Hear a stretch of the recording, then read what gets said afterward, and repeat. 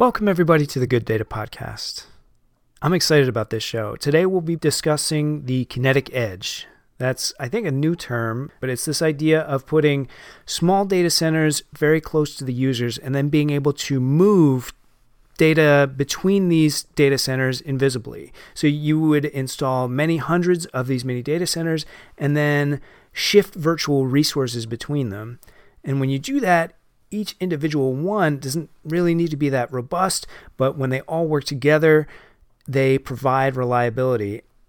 And it's kind of like a Wi-Fi mesh concept.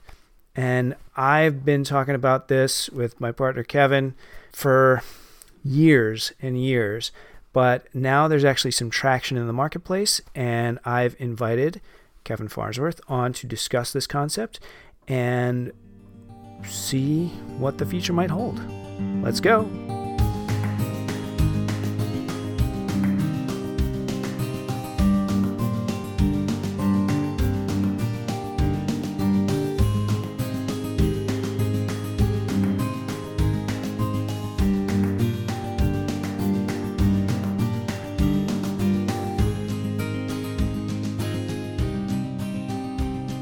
So here's a blurb from the Kinetic Edge Alliance, which is a alliance that was put together by a company called Vapor.io.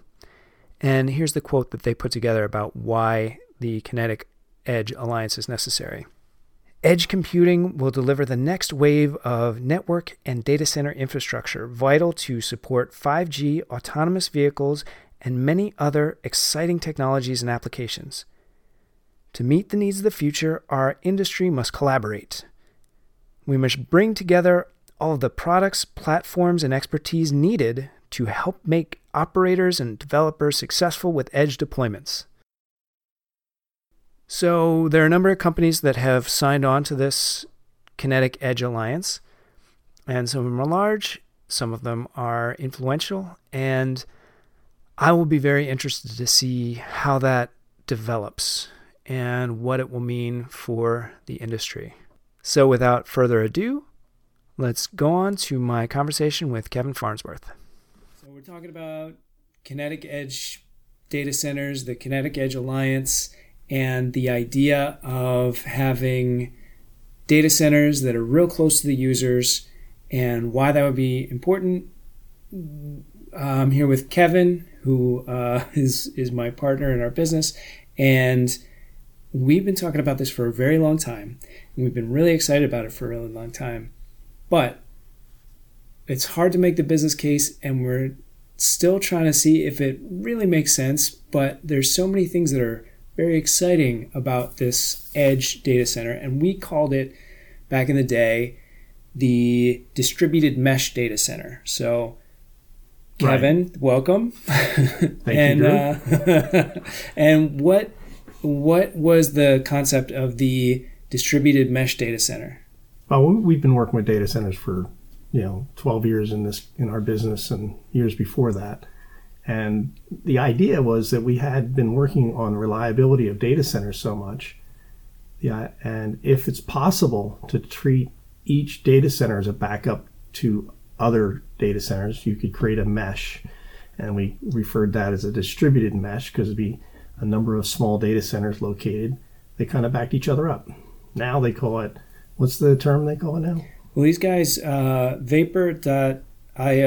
is a company that's partnered with Crown Castle, and they came up with this term called the Kinetic Edge. So the idea is putting small amount of resources in containers real close to customers, and similar thing where they would back up to each other, and if one fails, it would back up to two others or whatever it is. And the reason they called it kinetic is that the workloads would move as required. So it's like you almost think of it like a cell phone tower that you would, as you're driving your car or something, like if you were to be playing a cloud-enabled video game in your car, the video game would follow you. This is just my thought of it. Obviously, not when you're driving, but maybe you're you're a passenger, yeah. But that it would follow you from one of these edge data centers to the next and the next. At least that's that's a use to it. But also, like you're saying, if one fails, it would move to another spot. Yeah, one of the understandings of the original concept was that getting the data center as close to the user as possible. So under normal conditions, even under like static conditions, they have access to very significant data storage and data processing right at their fingertips. We thought that would be good. And then also that if other, like let's say a university or business or a school had these located close to them, and they were all interconnected to create what we're referring to as a mesh, then the reliability of any individual unit wasn't as important, because as we design data centers, reliability is everything. So that was my idea, that you could build something that's fairly small, fairly compact, but many of them, and locate them in important locations for the client, but the client would always have a backup because they would be backed up to other units. So I think it's the same concept. It's just how now with the Internet of Things, then this is going to happen. I think it's just how much capacity each of these locations has, and how these guys treat it and how we would treat it. So the funny thing about it is that we didn't use the term edge at the time, right, because we were mostly thinking about reliability, and also, one of the things that I really like is the ability to get these things smaller and smaller, and maybe someday get one of these pods to the point where you could just put it on the back of a trailer and take it away to service it, and just put another one on where it was, right, so that you're always doing the work in the factory and you don't have any field work.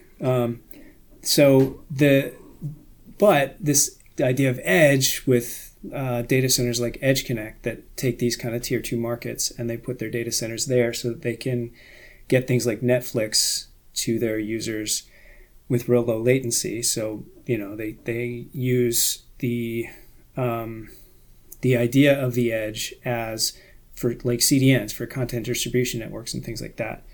But that wasn't really our reasoning for it. But, no, not originally. But yeah. that was a couple. We did this. That was a long time ago. We're talking about 3 years ago or so. Oh, more than that. Well, we first kicking around, but we wrote papers on it. Yeah. 3-4 years ago, and just because we were thinking about it, and since then, the whole idea and the technology has improved to the point where it's happening. It's not a matter of, it's no longer conceptual. It's happening. It's just how quickly it will happen, and I think that the idea of the cellular interconnect with Crown Castle is important, because they already have a distribution points, and the Wi-Fi and the that's going to make a big difference as well. Yeah, that's so Vapor.io, Vapor.io. I'm not sure what they call themselves, but they partnered with Crown Castle to actually put their little micro data centers at cell phone towers so that you could get really low latency at that spot. And that they're currently working in a few metro areas. They have a plan to roll out to like 30 metro areas. I think one of the closest to us is Pittsburgh. But they have like Dallas. Well, it's interesting, in Pittsburgh is where my associate had been doing the work, yeah. and he may be involved in that. Maybe. And I'll check with him. Maybe. On that. So, yeah, the idea of putting it at the cell phone tower makes a lot more sense as you move to things like 5G, and you have a lot more data going through the cell phone tower as opposed to over the regular internet pipes. So the idea of the customers are Internet of Things, and I think video games. I think video in general, not just games, but digital imaging is everything in the future. It's already big now, but yeah. The question for me is, video specifically, you have a lot of data. You have just these big video files that have to sit someplace. So does it make sense to how many videos are you going to put like right at one of these tiny pods? And how many would you put in a bigger data center? And would you move them back and forth? There's caching. That's the whole idea. I thought that the pod would have the caching, if that's the right term, of videos, and then as soon as it was requested, then the transfer of data from a data center or a larger storage location would come into the pod, into the the unit. Though the initial would have very low latency, and by the time that you got through the first few minutes, that you would then all of that data would be transferred down, so the rest of the video would have been available. And I'm, again, the technology of that I think is very. Well, I think the technology is already pretty baked. Like, right. Netflix is very good at and they do have caches of like the first minute of every program or something, so that as soon as you click play, it'll get to you as fast as possible, and then they'll kind of download the rest of it more slowly. And I mean, we have Netflix on Verizon, fiber, and we still get hiccups on that. Yeah. So I think that over time that that's going to improve with this concept, because you're going to have a lot more things to select from, as a stationary, but also, as you say, a lot of the Internet of Things, the driverless cars or the other things that, trucks particularly moving around, is going to happen. So it needs that infrastructure to be available to make those things happen. Yeah, it's one of those things that it sounds great to have the least amount of latency possible in any given thing. And the idea of getting it as close to the customer as possible is the hallmark of the edge. But the question is, how close does it need to be? And is the current kind of edge, where you're at places like Edge Connects that are maybe one that's in Kansas City and one that's in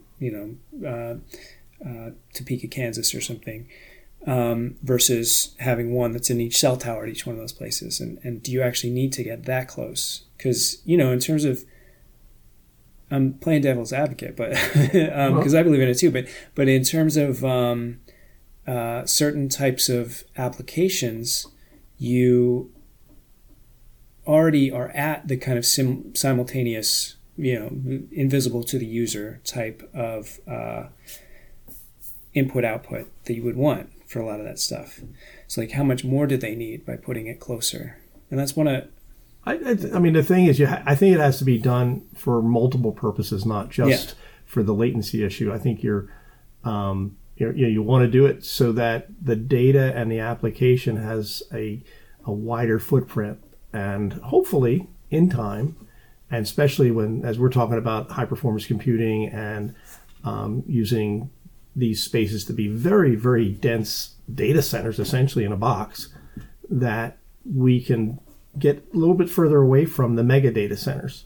They're important, they're going to have to be there, but not necessarily the way they are now. And especially the end user. I mean, we, as you and I know, that the enterprise data centers, the users' data centers, are shrinking tremendously between cloud and co-location and all. And we're finding that, at some point, they will not need to have virtually any on-site data center, other than connectivity.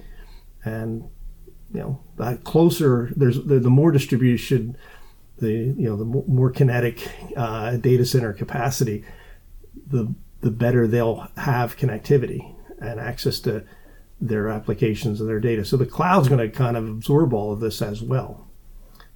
I would imagine. Well, yeah, I think for the failover that we're talking about, it would almost have to have an architecture that would be similar to what we call cloud, because you can't just take a normal Windows server and have it fail over without having some kind of big architecture behind it.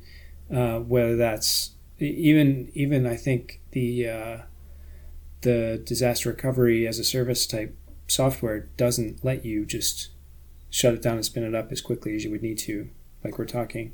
So you would need something that is at that kind of like, the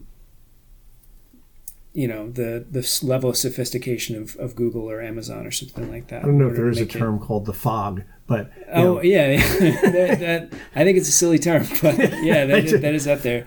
Yeah, that bringing the cloud as close to people as possible. I don't know if that term really works, but the idea of the cloud, because a lot of people don't understand what the cloud is or cloud computing is. Well, I don't think you can, because there's no specific definition. So right. It's like, but people use the term continuous, all the time.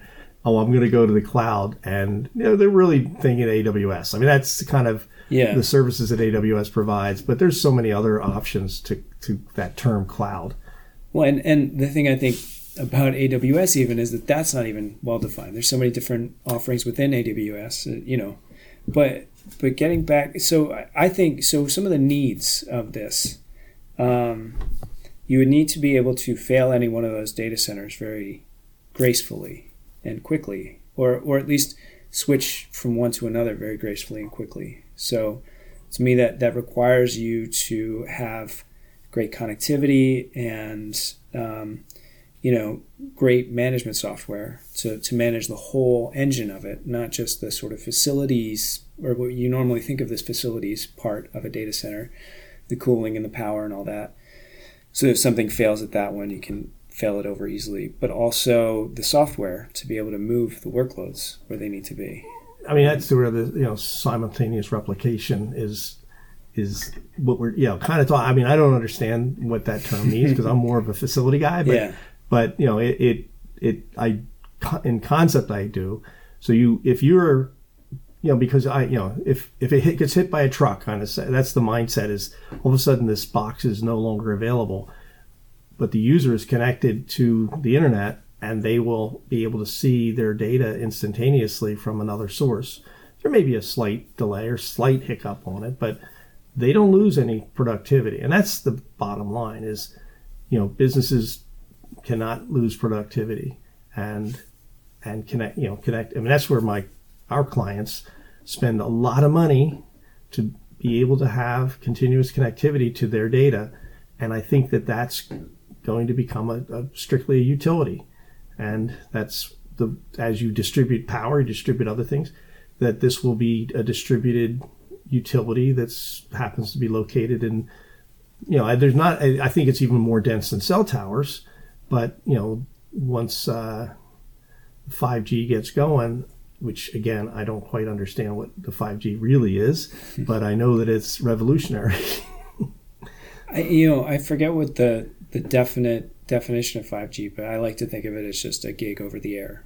That's my sort of shorthand personally, which I don't know if that's right, but that's sort of my conception of it. So if you say, LTE is like 27 megabits per second, and you're multiplying by more than 100 times to get to,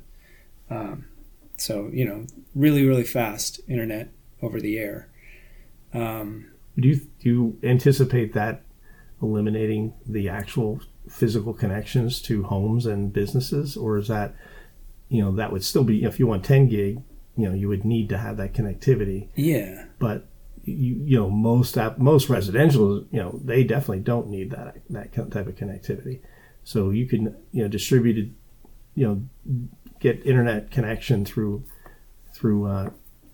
that without really getting, not having connect, and which gives it a lot more competition and all the other things, which, there's so many monopolies in the hardwired, Comcast, Verizon, in many regions, that if you can just say, I'm going to provide this and it's much more fluid, that means that it'll be a lot more competitive. Well, right now I think the problem with 5G is that there's not like a use case for it yet for most people. That's part of the reason why this is probably not quite ready for huge adoption, is that people don't use things that use more than 27 megabits per second. Like LTE broadband is good enough for watching video, and it's good enough for doing just about anything that people do, for the amount of data that goes back and forth.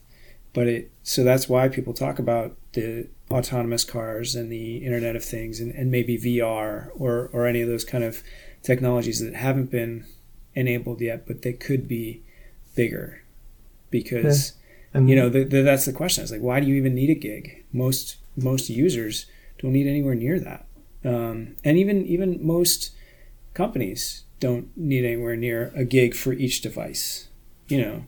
Most wall outlets, wall jacks at a given company could just be 100 meg, which has been the standard for 20 years, and they'd be fine. That's interesting. I know, we know that the transmission of data is increasing all the time and the demand for that. But as you say, the typical user has a laptop or a PC on their desk. The 100 meg is going to satisfy anything they do. Yeah. It's just the more sophisticated applications that now are in data centers, where they have very low latencies and then they're cranking out a tremendous amount of data and resourcing a lot of storage. That's a bit different. And as you say, does this matter? That's the question. Is this technology, going to make an impact on the regular users and the regular businesses? That's my big question.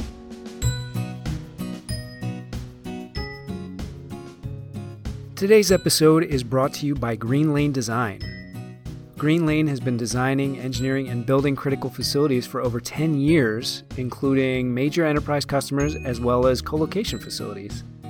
GLD has designed and developed an integrated stack of design disciplines. If you would be interested in a free assessment, go to greenlanedesign.com, click on Contact, and mention the podcast. And you're opening up some risks, too. In a security, you have to be okay with having less security at each one of these edge sites than you would at a big data center. So you have to make sure that everything is well encrypted, and probably not just encrypted on the one level, but your encrypted OS, you got your encrypted storage at rest, you got your encrypted data in transit. And so you have to have all these levels of security that might be even more intense than what would be at a regular data center. And, you also have to think somebody could vandalize these things, or, there's... if somebody were to, literally put it up on a truck, what can they get out of it? Right. You got to make sure that nothing gets out of it. Right. Because you put like a little GPS sensor that would call you when something get all goes kinds wrong. Of alarms, and it would send all kinds of signals and things. But, I think that's interesting, because I think I would wonder how much the people who are building these things and pushing it, how much all of, they have a foresight on what's going to happen in 5 years. And 10 years. Is this infrastructure being built for some special purpose that we might learn about from some of the manufacturers of it? Because they're doing it. It's happening. Yeah. And, we'd like to be, we've designed the pods. We've, have some of the understanding of technology for the space. And it would be something we'd like to do. But, that's pretty straightforward. Yeah, those people who are building these things have, I'd be interested. The one thing that kind of transitions this a little bit is this idea. I talked a lot about the high performance computing and how to do that in a very sensible and low cost way. But I don't know that would that apply to this? Getting high performance computing in the if that started to be a bigger deal, like let's say. Alexa or Siri or a voice assistant got really, really smart and needed to have a supercomputer right as close as possible to you, or got even better than what it is today, then maybe it does make sense to have a high performance compute right near everybody. I think, as much as you might not think about it, Siri and Alexa and all those do actually take up processing power. There is artificial intelligence behind it. So taking that close to the user can make sense, because, people get annoyed just by the 1 second delay of Alexa. So getting that just a little bit closer is helpful. So maybe, I don't know. Is a 1 second delay enough to wreck everything? Or would this even help with the 1 second delay? When they talk about a smart house, smart homes, they are becoming and smart businesses, everything is becoming connected. And as that happens, every device now you buy you buy anything, it has electronic interface to it. I mean, my toothbrush literally has an ability to have an electronic interface that shows you how you should be brushing your teeth. Right. I thought that was crazy, yeah. But I didn't use it, but right. I saw it and I'm like, wow. But there's so many things that are in homes now that come with those features, and that's just going to happen more and more. So I don't know that overwhelms anything, and that you need more connectivity or closer connectivity so that it's not burdening the system, because you have all of these devices hitting on some central database. That's it. But that is happening. The amount of things, the Internet of Things, is so much bigger than it was, and it's going to be astronomically larger from today on. So I guess this helps with that.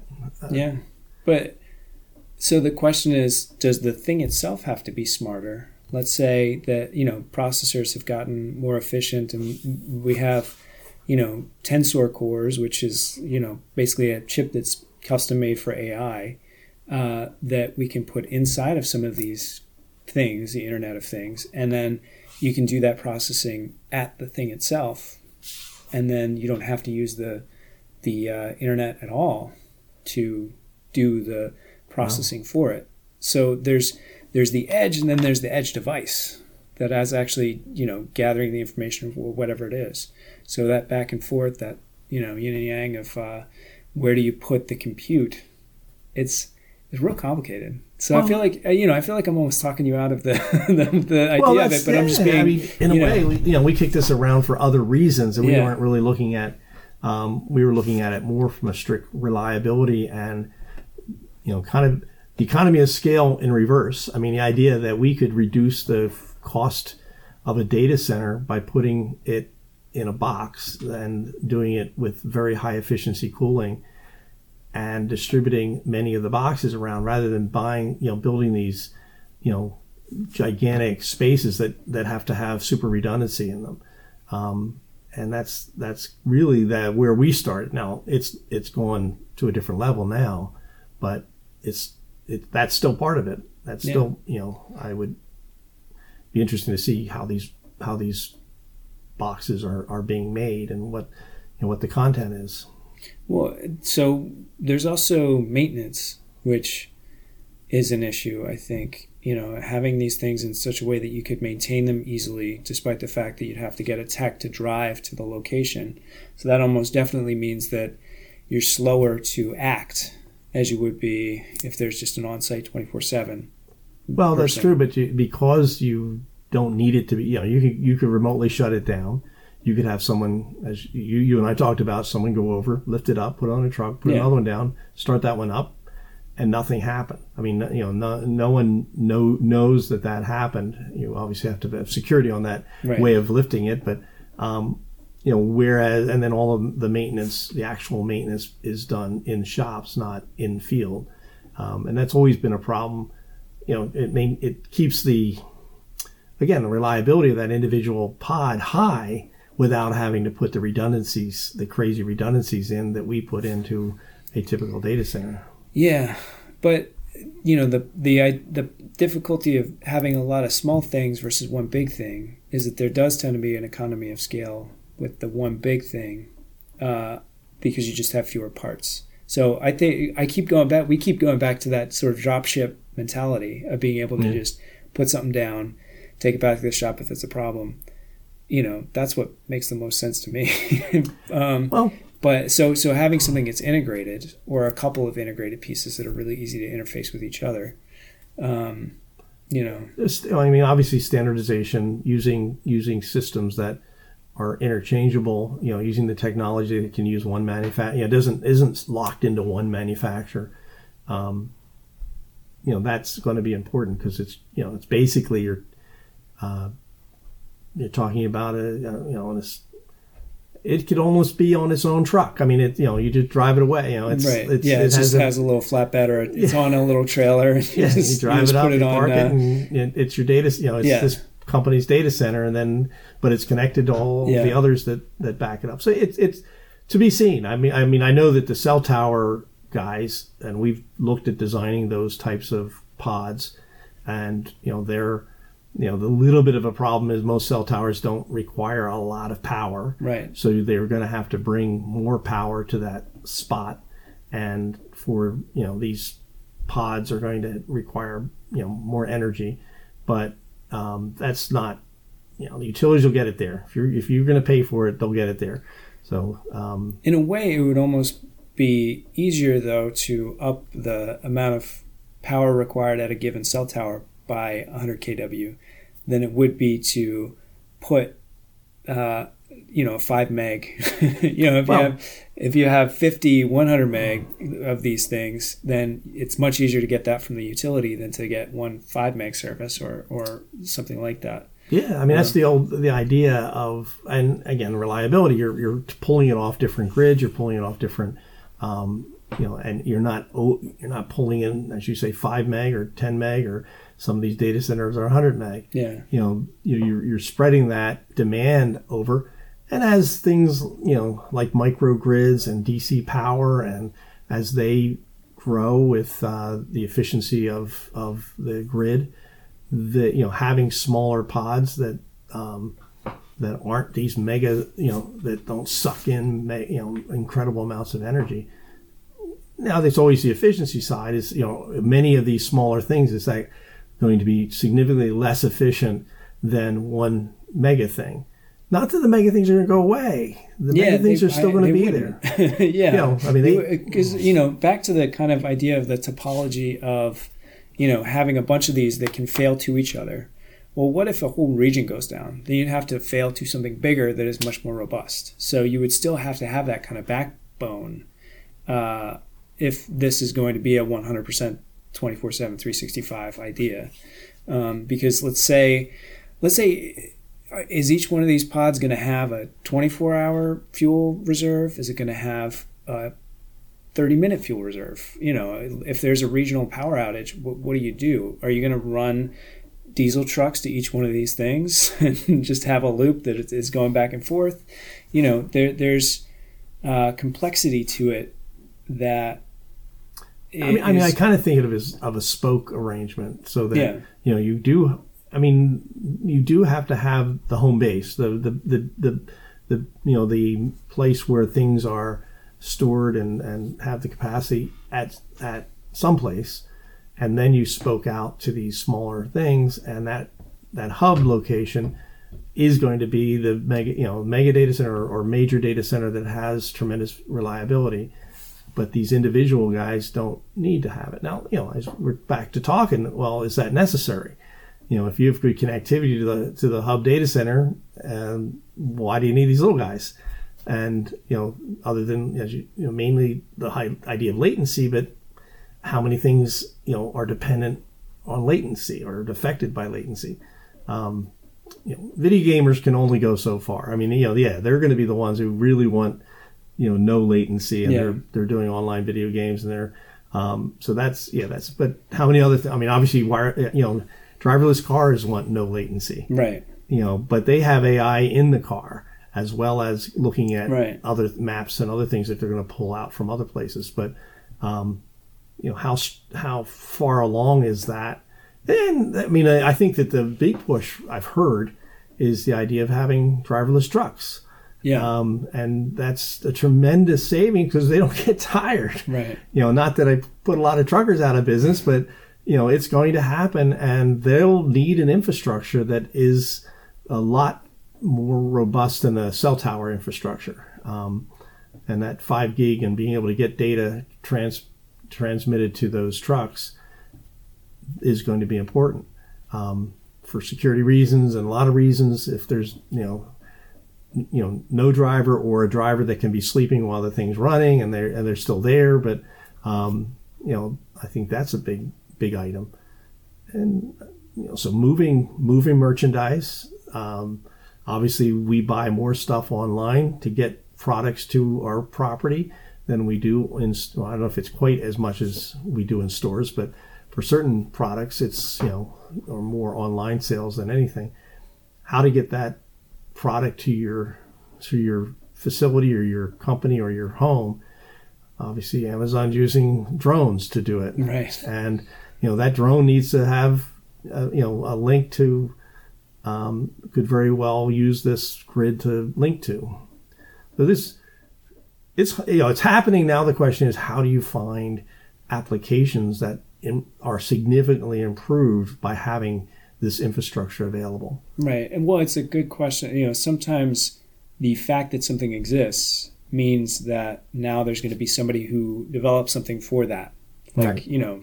People before computers, nobody was an applications developer. But once computers came along, suddenly there were millions of applications developers. And look how many applications are on your phone because your phone's so smart. So suddenly you have edge application specialists or whatever it is. And, there are probably things that people could do that we haven't even thought of yet. Like, if everybody had augmented reality glasses and just walked around and, instead of a billboard, there would just be an optional augmented reality banner or some kind of art display or something everywhere you go, well, that would probably require some of this stuff on the back end. And maybe if that was to be a case, like, if everybody had augmented reality glasses and it was just a part of culture, maybe then this would all be 100% necessary. Well, I was chatting with my wife about, we're talking about a little bit of this, and we were actually talking about the chip. At some point in the future, now you have a watch. Why not have a chip? And, that will be able to allow you to buy things. You don't need cash. You'll be able to know your health situation at all times that can be transmitted to your doctor, or now that can be done somewhat on a watch. You can get your heart rate and other, even blood pressure, some devices. So this is all things that could be added to those applications that would require low latency and availability, a kinetic availability. So as you say, as these developers, if you have a platform, if as you have an interstate, you're going to use it for something, and it was built, and now I think we're behind on the 5G from what I understand, but with this Kinetic, that may help with deploying 5G faster than. But as you say, if it's not something that people are really looking to use, and then people aren't going to put the money into it until there's a demand for it. Right. So it's kind of, if it's there, they'll use it, but you have to justify getting it there. Right. I mean, there are now 5G phones. They exist, but who cares? There's no 5G infrastructure, so it doesn't really matter. Not only that, but like, what are you going to do with it? You can't watch any better video. I mean, you're already watching video that looks fantastic. There aren't too many applications that I know of that require that kind of bandwidth for everything. And that's not to say it won't happen, but codecs have gotten better so that the actual amount of data transferred for video is a lot less. The compression has gotten better, and the way that you process the data on your cell phone is changed, and now we have AI chips on cell phones. That's a lot of that's for like image recognition or whatever, but still, there's no reason to think that would slow down.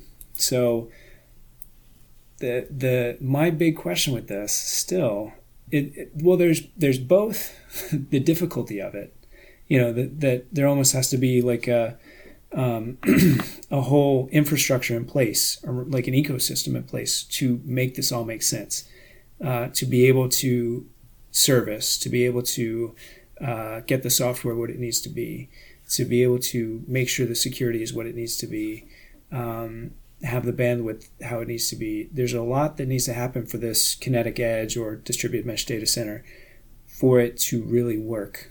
And that's, so these guys at Vapor.io made something called the Kinetic Edge Alliance, which is a group of companies that are all working together to create the ecosystem that's required to make this kind of a thing make sense.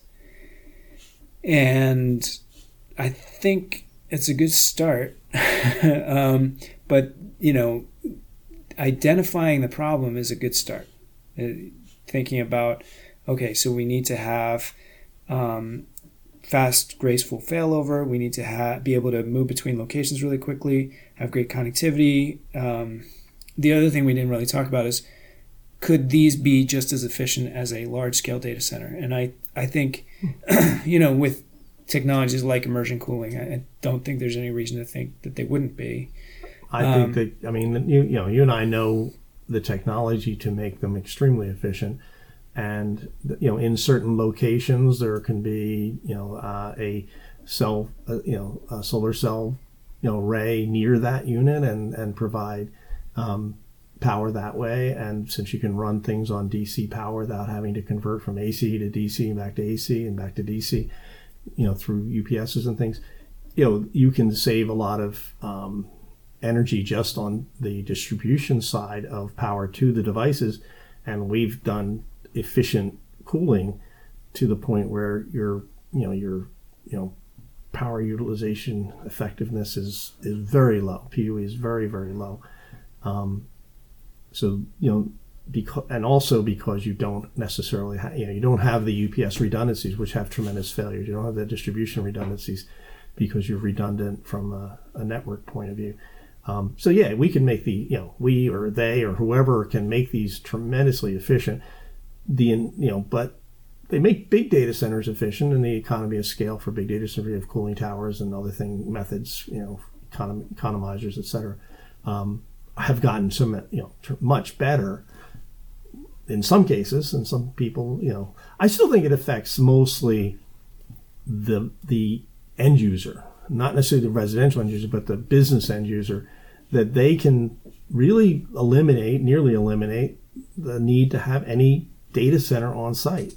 That this is close enough and has, all their bells and whistles are available to them without having to spend the millions of dollars it costs to build a data center and all of the expense to run a data center. But doesn't Colo do that too? I mean, Colo or cloud or all those things. I think I would call it, this is part of the hybrid. I mean, this is, right. Yes, Colo has an app, is important for this. The cloud is very important for this, but, the home data center, which is, people still need for certain applications and certain things, can be, a data center box that has, at your site, and got tremendously low latencies for certain applications, and maybe high performance computing for things that are running analysis. It's yours, but it's also shared. So your cost of owning that is so much less than the cost of owning a 5,000 square foot data center in your building. Well, yeah, we haven't even talked about, I think one of the things you're getting at is desktop as a service, right, where you no longer have any actual software on your laptop or whatever device you have. It's all just in a data center someplace. So that is latency dependent.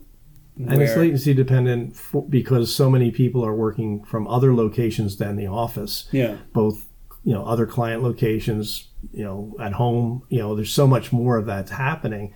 And, they need reliability and low latency and productivity. And all of this comes back to how productive can people be?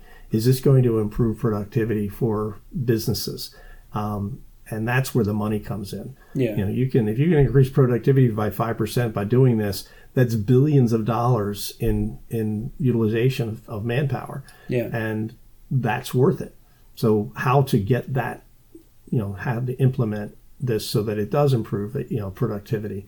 And that's what we're talking about. How do you, what is it going to take to get it so that people are using this in their applications that will significantly improve productivity? So the one problem with desktop as a service, I really think that, first of all, software doesn't belong on an employee's laptop. Or stored data. Yeah, data doesn't belong on somebody's laptop. And the ability to access data, to put it on a thumb drive doesn't belong on somebody's laptop. That's a huge security risk. So to be able to get that away from somebody's laptop is a real benefit. But the question is, does that need to be on a desktop as a service type situation, or can it just be on a web access, software as a service type thing where, for instance, Salesforce, you just type in salesforce.com and you get to your version of Salesforce.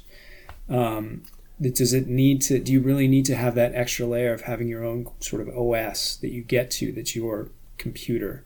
Or can you just kind of have a portal through which you get to your applications that isn't quite the same thing as a desktop?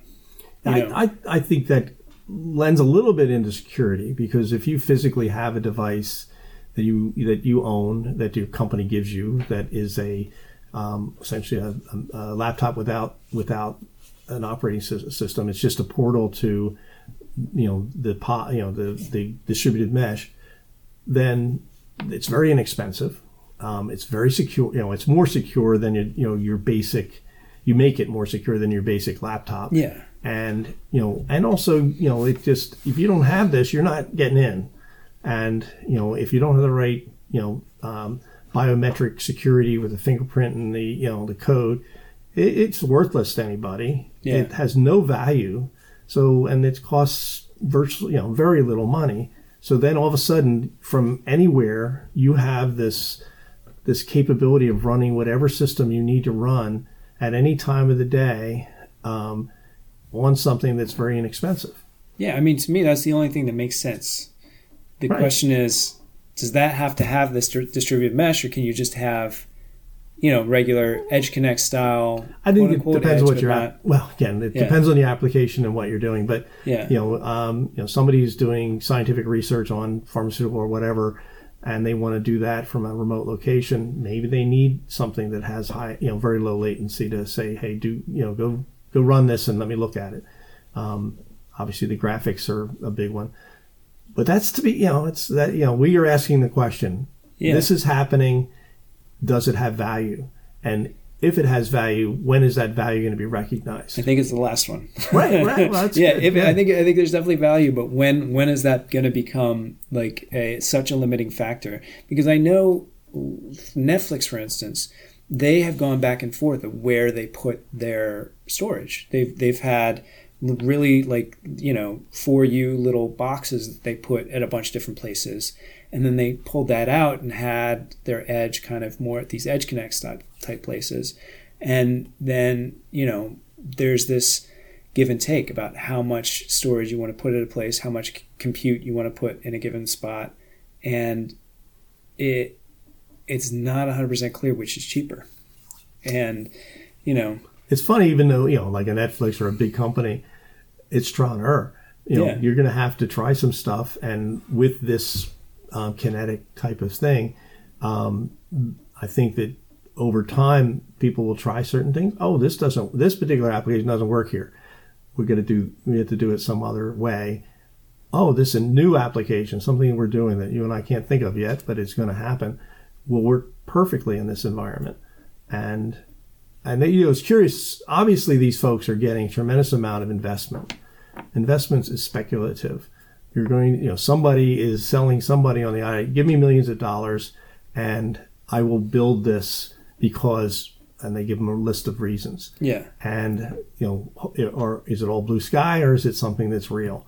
Obviously, investors thinking it's real because they don't want to spend their money on something that's not. So they get convinced that, within the near future, 5 years, let's say, this will become a standard, a thing that is growing and needed. Are they right? That's any investors. They're always gambling. Yeah. So, well, are you right? And is this the right way to do it? Because it's it's one of those things that I think from everything I see about Vapor.io, and I'm sure there are others, and I feel like I should have done better research to find those people, but you have to have the right sort of secret sauce to make it all work together. And these guys seem really smart. But whenever you have a sort of blue ocean where there's no blood in the water and you're trying to get there, you might pick the wrong spot. you know? And so if you can find that blue ocean, great. But, you know, yeah, where are the sharks? Yeah, where are the sharks? Exactly. Well, where are the sharks and where's the food? Like what if there's no krill or whatever you're supposed to eat in the spot that you're trying to get to? Like what if the particular formulation of this kinetic edge, I mean, there's a lot of different ways to do it. You could have a 50 kW little pod that is extraordinarily like vertically integrated, where the one company produces the hardware, the actual IT hardware, and the box and the cooling tower, you know, whatever, the dry cooler cooling tower, whatever is doing the heat rejection, and, you know, owns the sites and all those things. And that can just be one company that does all that stuff. Or you could almost set it up like a colo where cloud providers can put their stuff there. Well, that's what, you know, obviously Crown Castle, they don't put anything on the tower that's theirs. Right. They're a RIT, so they're a real estate investment company essentially, and they just rent space on the tower to whoever cell provider wants to be there. Right. And I think that that's probably going to be the mentality of these particular kinetic data center locations. That, you know, that's what they're going to do. Oh, you want to put that there? Here, it's X dollars for you to put it there. You want to? Well, that's Crown Castle, but couldn't somebody vertically integrate all the rest of the stuff? Well, that's the good question. I mean, I think, you know, because these things are so relatively, you know, can be relatively small, and you could put it on top of a building. You could put it it's could go anywhere. You know, depending on. Because you and I know that you can put something in the size of a drop-in freezer that has a tremendous amount of capacity if we get into liquid cooling and the and then, you know, DC power and et cetera. You know, that can go anywhere. So that's the question: is even, you know, having it go anywhere, is that beneficial? And, you know, we will do some research. You and I know we'll research this. And we'll find who's writing applications that needs this particular type of infrastructure. Well, I'll throw out too, since we're sort of talking about the enterprise space and companies putting their data centers someplace, having a hyper-converged data center that is real small really makes a lot of sense right now with things like Amazon Outposts, you know, like where you basically have your own private cloud that you're leasing from Amazon on premise. So to have something like that can just go in a little, you know, single rack or something could conceivably replace most of a whole data center. You know, I mean, right. The way that some of these hyper-converged the computing, how that actually works is you can really shrink a lot, and you have much smaller compute nodes, and you have many more of them in one rack, and the better your cooling gets, the better that gets. And so maybe this isn't quite related to this concept that we're talking about, but being able to put really tiny compute nodes or storage or whatever at a customer's site. Well, we talked earlier about the fact that these would be essentially part of the cloud. Yeah. You know, and so those access points that you're talking about for AWS or wherever else, you know, this may be, you know, you may have one person, you know, for your own building, and that's more dedicated to you and has backup and you know, but there's also, like, say the more socially or more community oriented units that are out that aren't just, you know, on your property, or just more, as we say, cell tower or above on the top of a, you know, municipal building, you know, that those are more for the community. And I think that's, again, this isn't going to be one thing. Yeah. It's going to be, you know, it's going to be the idea of using this for different purposes, but access to the cloud and having your own, you know, private cloud, which is, you know, people don't understand that concept either, but having a private cloud that is also gives you interface to the public cloud or the, you know, many things you don't need to go out on the internet for cloud, for your users to use the concept of cloud. Right. But it's instantaneously backed up and has all those, all those features that the cloud has, but it's on your property and it's yours. Yeah. Well, Google just came out with something that's in beta, which is similar to the Amazon Outposts. That is, I forget what it's called, but it's basically Kubernetes in a box. So, and they lease it to you, or you lease it from them, and it's takes this sort of big hyperscale idea of being able to move your workloads wherever they need to go really quickly, and puts it in a box that Google kind of manages a lot of that back-end stuff. Mm-hmm. And so taking something that has that kind of smarts and putting it anywhere. But, I guess before I was thinking about this whole thing as a box at a cell phone tower, because we were talking about this Vapor.io. But when you start to get into a business doing it, that's a whole nother thing. Mm-hmm. Right. It becomes a different question if we're talking about a small business or a Fortune 500 business, or somewhere in the middle, to figure out where it makes sense to put their workloads and how you provision it from place to place, and how you do failovers, and if you have compliance issues, how do you ensure that there's that you're covered wherever you are. So well, let's say the HIPAA requirements for hospitals and doctors and all that, these things can be designed to be specifically, designed around that requirement. Right. And there are standards for that. And it's a giant thing. People are every doctor's office is going electronic. So again, these things are not going to be this is the Kinetic, whatever, is going to be one part of it. The cloud access points are going to be another part of it. Specialized applications, the high performance computing is going to be another part of it. But it's all shrinking. That's the interesting part of this. It's shrinking.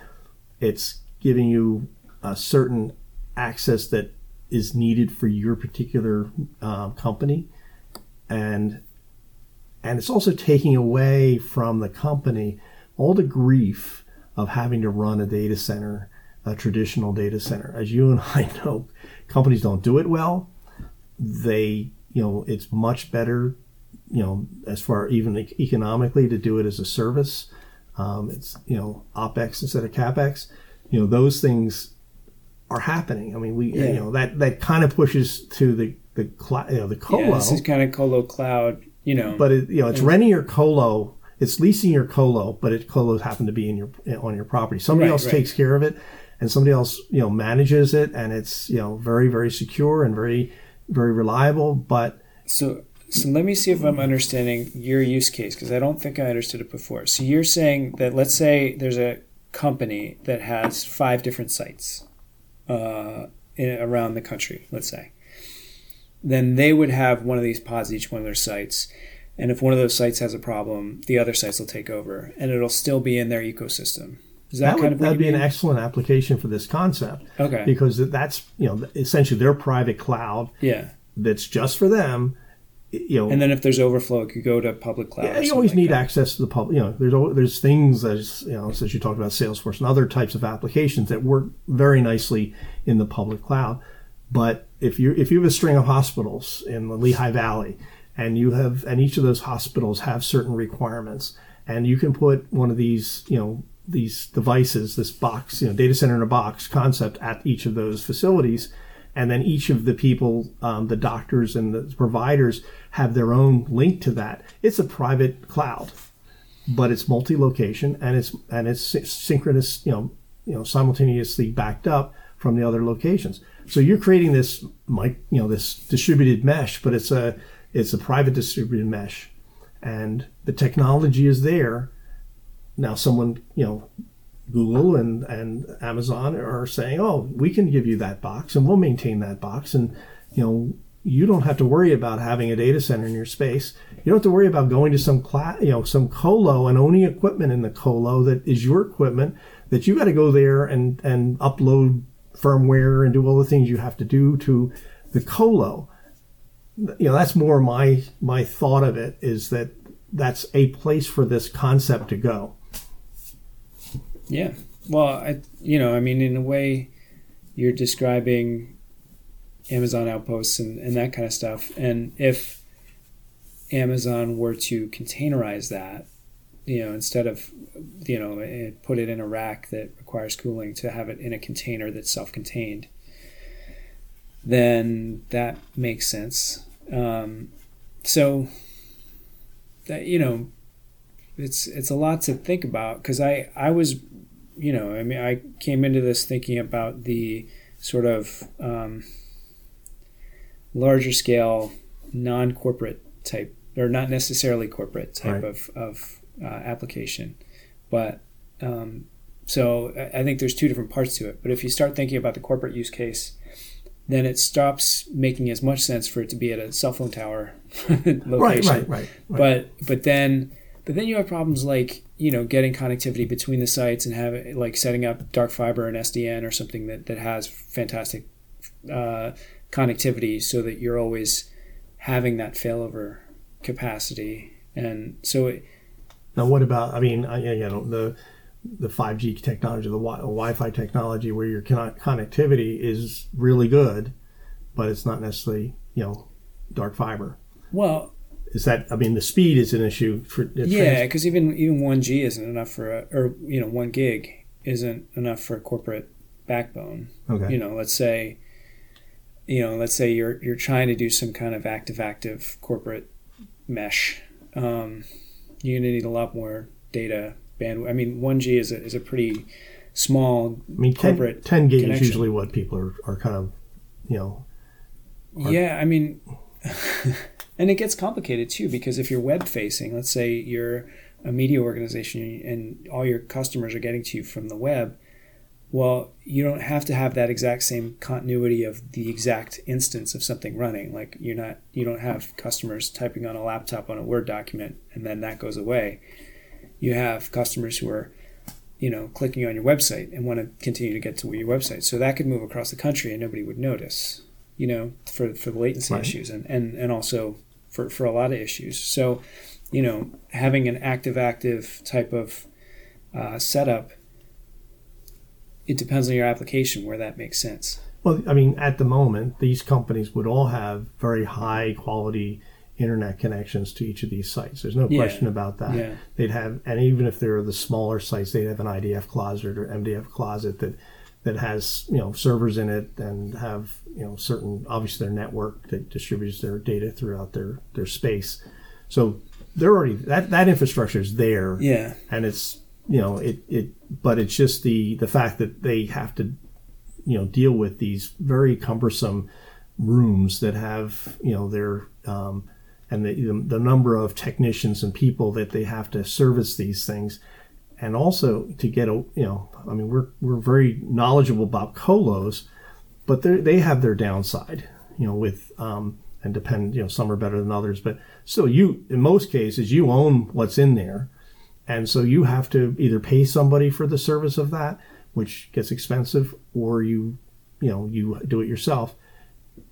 This idea, and I'm sure that Amazon's, there are smart people out there, their idea of putting these micro clouds in people's buildings or in people's corporate locations, and then they are able to access AWS, they are going to spend the money on that because it makes sense. Yeah.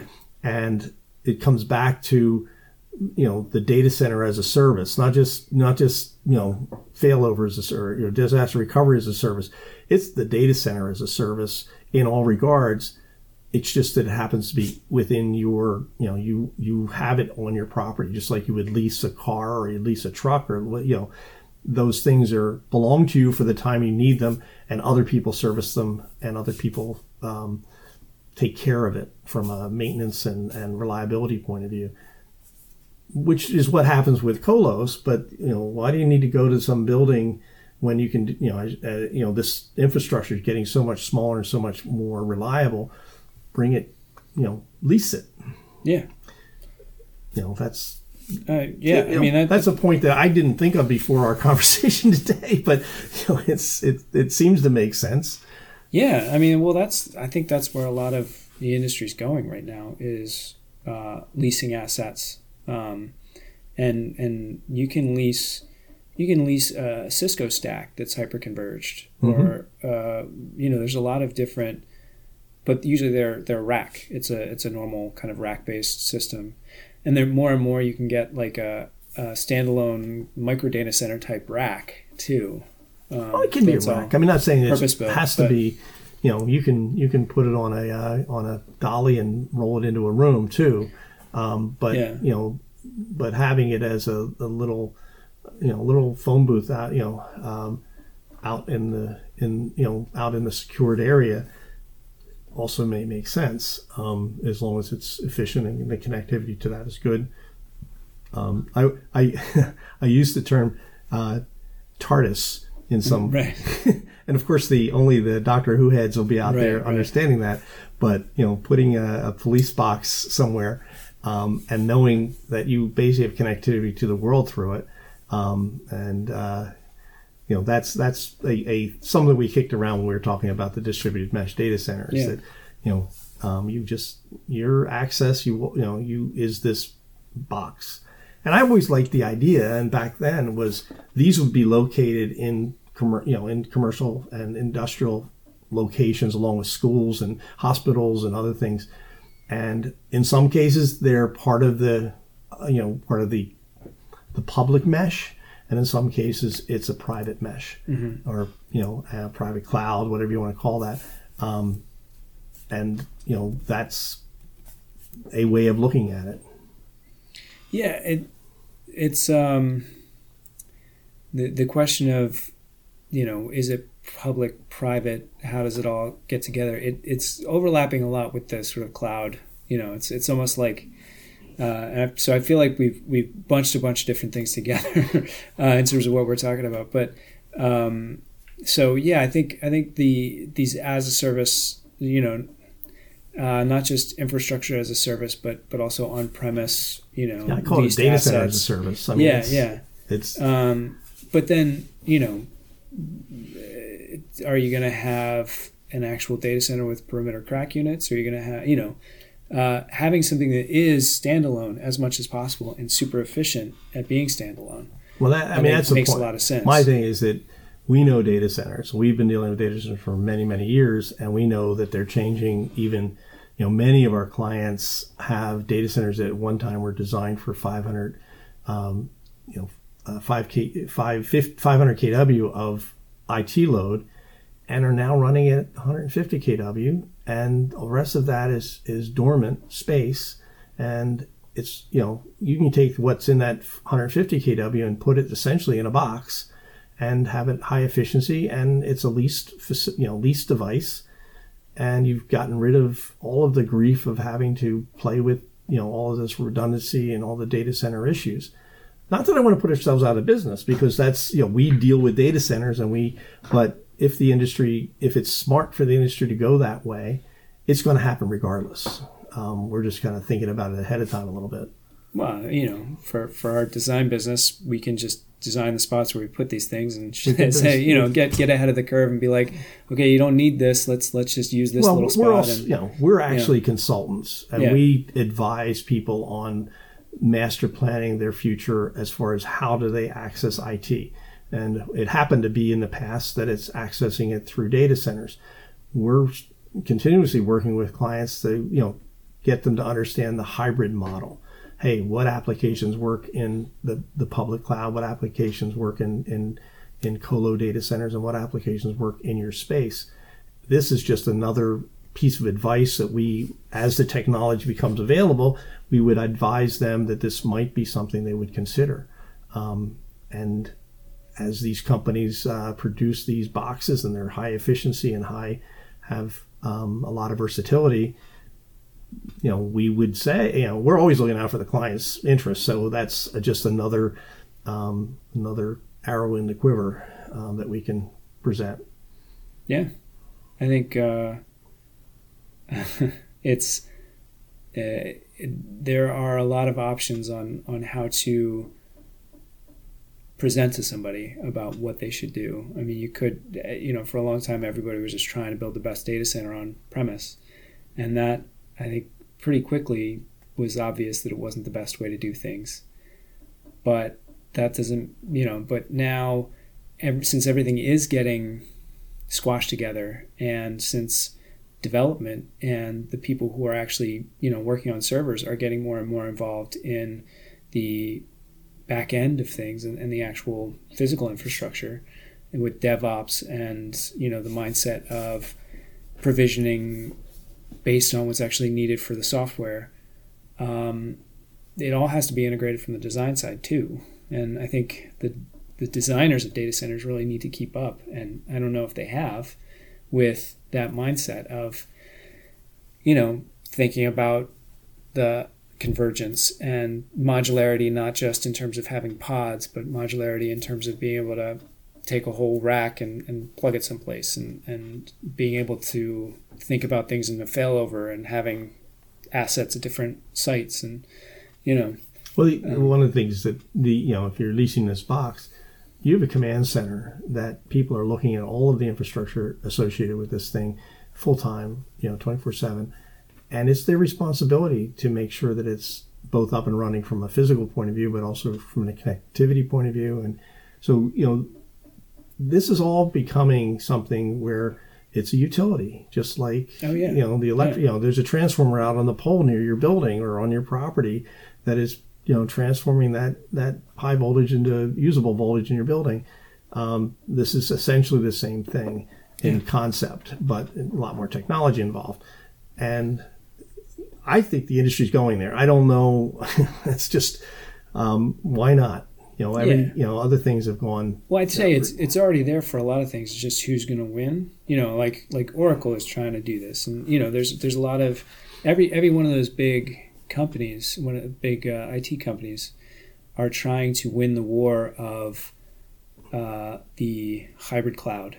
And that's good, because then it becomes more competitive. Yeah. And our capitalist mindset is that if you get many people doing things, the people that do it well will get a large share of the thing, and other people will create, will have methods that make it more sellable, and people will, that feature I really like, let me use yours. I think it's important that there's there's standardization across the platform, and there are associations that help do that. I mean, we were talking about open source and other things, but the Dells and the HPs and the Oracles and, obviously the Googles and all the world are going to really jump on this. But there's windows for small entrepreneurial companies to provide specialized versions of this. So I think that brings us back to this Vapor.io. Their specific vision was to have a city scale Kinetic Edge, or we'll say distributed mesh, to have 30, 50 pods, however many, that are around a metro area that can fail to each other and achieve high reliability that way. And we haven't even talked about how they're trying to do that with containerized solutions, and then they have this airflow system that they like. But the question is that kind of city scale sort of micro cloud, whatever that sort of mindset, is that going to be the winner? And I think what we came down to is that's not clear. That it's a very good idea, but I don't think there's going to be one winner, one system that's going to be universal for any city or any situation. There's going to be different methods for different purposes for different types of users. But what they're talking about makes sense, I think, today. The technology is there. It's a question of whether or not how expensive it is to implement, and how many users are going to buy into that. And that's what their investors are obviously looking at. And as it gets more competitive and as more people do it, hopefully the cost gets more reasonable. But the cost has to be justifiable today as compared to what you're doing. If you own your own data center, if this reduces the cost of accessing AWS, for everything, and but it reduces some of those costs, then it has to be cost justifiable. Yeah, there are some ways in which you could save just bandwidth cost if you are like if I'm only traversing from my house to the cell phone tower and back, and that's the only kind of data that's being transferred. That's all you have to pay for, and you're not paying transit all the way back to your core data center. So there's cost savings, but it's a very specific case. Well, it's also that if you can get what you need from an application point of view within this pod, that's close to you, you're not making the big internet system clogged with having to go all the way back to some central point and back again. Yeah. So you're making the highway less traffic. Right. You're letting people have home offices as opposed to having to commute to their offices. It's so the big highway doesn't have to be as big because people aren't traveling on it to get to their office. We've been able to reduce the cost of building the internet interstate, let's call it. Yeah. But it's still expensive to maintain and everything. Whereas if people can, when you need to be on that interstate, it's you have access to it, and what's already built is adequate for many, let's say a generation. Then all of that money, this may reduce the need to make that system even larger. And we have associates that are building the fiber highway through the York Reading, direction outside the 95 corridor, and that's good. That's for redundancy and capacity. But all of those things are finite. There's this limit to all of them.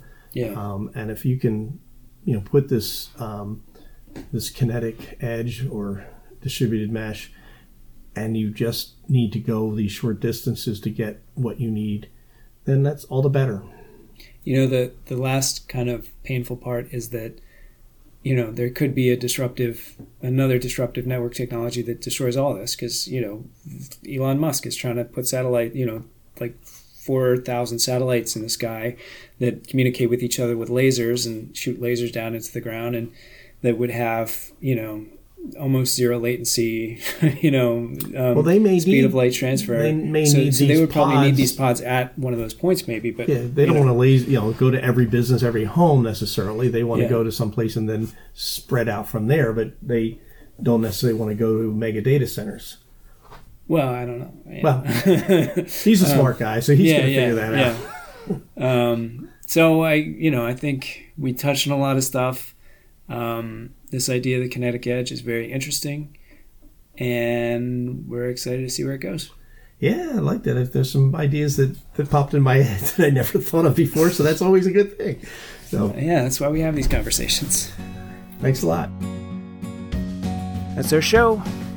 I'd like to thank our guest, Kevin Farnsworth, for coming on, and I would like to thank our sponsor, Greenlight Design. I'd like to thank Juke Deck for providing our theme music. And be good, everybody. And I'll talk to you next time on the podcast.